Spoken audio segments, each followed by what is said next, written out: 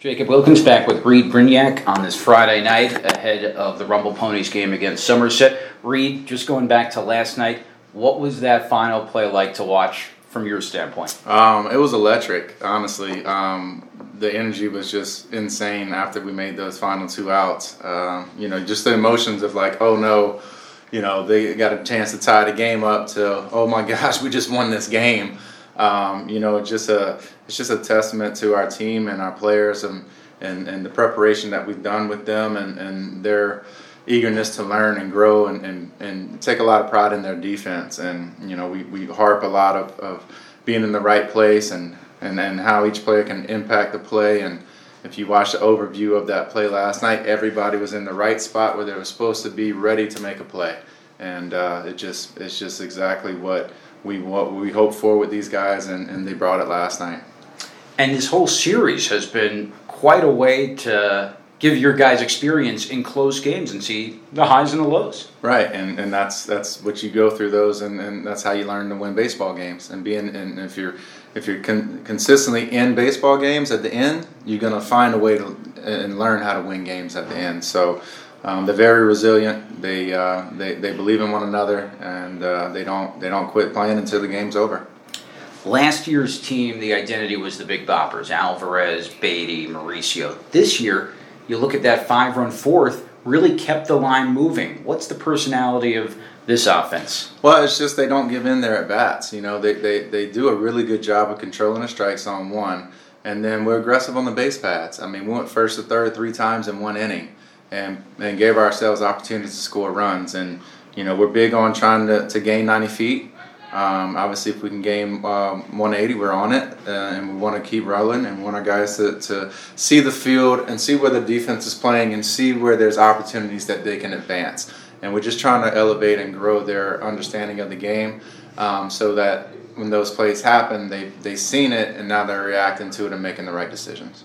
How about starting pitching? I mean, you have Hamill going tonight, and last week, 7 strikeouts, 4 walks. I imagine that's part of his development process.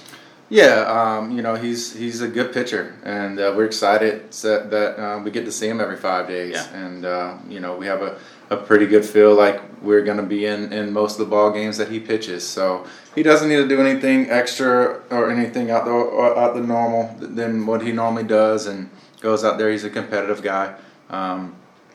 We'll see what he brings for us tonight. How do you manage it? So I always think the bullpen early on, I mean, you're just learning about guys. Some guys obviously What's your takeaway over this first week? Still filling them out.